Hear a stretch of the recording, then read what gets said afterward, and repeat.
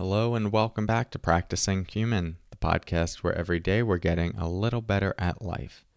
I'm your host, Corey Mascara, and in today's episode, we're going to talk about appreciating your life. More to come on that in a moment. First, let's settle in together with the sound of the bells.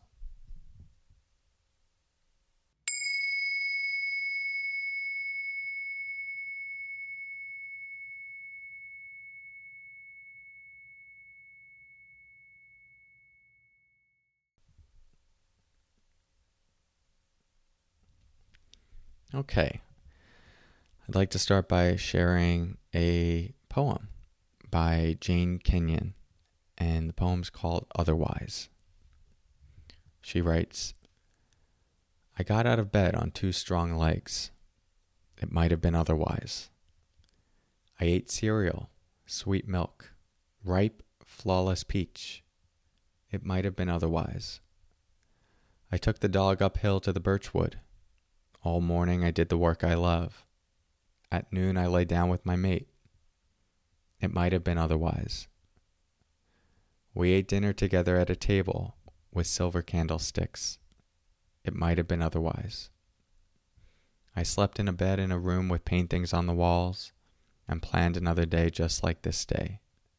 But one day, I know, it will be otherwise. So, poems always land differently for different people and at different points in time. One thing that I think comes through as a theme here is this idea of considering that I have this moment of my life and it could be worse. I think that is the implication. And I first want to say that I'm really adamantly against a form of trying to find well-being by bullying yourself into gratitude, if that makes sense. It's like I'm exhausted, I feel really burnt out, but I should be grateful because I have this, and this. Like, I get where that's coming from, and I get the acknowledgement of privilege and things that are good. And at the same time, there's something about that has always just felt like a form of violence against ourselves. And at the very least, an woefully incomplete path to actually moving toward wholeness. It's this sort of like comparing mind of I don't get to have my experience and feel it and acknowledge it because someone's having a worse experience. And this doesn't mean that we can't look at our experience in relationship to others and see, you know what, compared to what they're going through, like they actually need my attention right now. Or to even use that comparison to put some of our experience in perspective. I do think there's value to that, which is why I'm sharing this poem. But there's a fine line between gaining perspective on our experience, skillfully navigating how we might put our own needs aside for the deeper needs of someone else or more painful needs, versus like, I shouldn't have this experience because whatever, we feel guilty for everything we do have. And I just is a long-winded way of saying, I just don't see that as, and I don't stand by that as a path to deep fulfillment and living a life of truth and integration and wholeness for all people.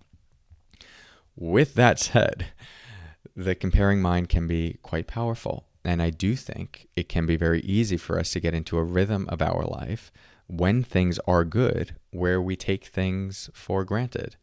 I am certainly someone who does this.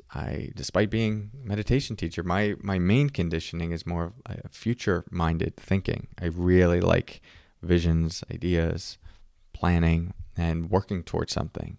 And it can be very easy for me to recognize that a lot of what I'm experiencing right now is the thing that I was working for a year ago, 5 years ago, 10 years ago, and it's here. But the mind just quickly goes to, well, it could be this, or it could be a little better, or this is the next exciting thing. And I just found something powerful in this poem, and these ideas in general of just, oh yeah, okay, I got out of bed today on two legs. It might have been otherwise. And even, you can evaluate this in relationship to your own life, but I also think comparing to others can be useful as well, that maybe there are some people who didn't get up on two legs this morning. I also don't want to say that those people are miserable. I know a lot of people without legs or differently abled bodied who are very, very happy and content and fulfilled. So it's just this looking at, okay, yeah, my life is here right now. I can assess things that maybe feel out of alignment, that I want to shift and feel important to change. And also, there might be a lot that is good here right now that I actually worked for a lot of my life to get to, and it's here. Or it feels relatively neutral and basic, like I had dinner tonight. Or I just had some time with my partner where I was still and there were no kids like asking for something of us. Or I had time with my partner and the kids were there and it was beautiful. Like these moments that we could often gloss over. Just dropping in, it could have been otherwise. It could have been otherwise. And the reality is one day will be otherwise. Things will change. Things will always change and will also pass from this life. So an invitation today as you go about your day. Again, if you're working through some really difficult things, you might have a complicated relationship to taking on this perspective. It may feel more like you need to give yourself the space to feel what you're feeling and to utilize that to inspire making some change or just holding it with self-compassion. And if there is some good in your life right now, maybe enhancing your appreciation of it by just dropping in this phrase of, it could have been otherwise. It might have been otherwise. And see how that impacts how you relate to it.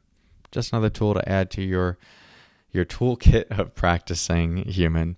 If you'd like more tools, quotes, short practices, ideas, teachings to integrate into your day, and you want them delivered right to your phone in your text messages, you can get that. We have a text message community. Send these out about 5 days a week. Just little notes, little teachings, sometimes audio messages.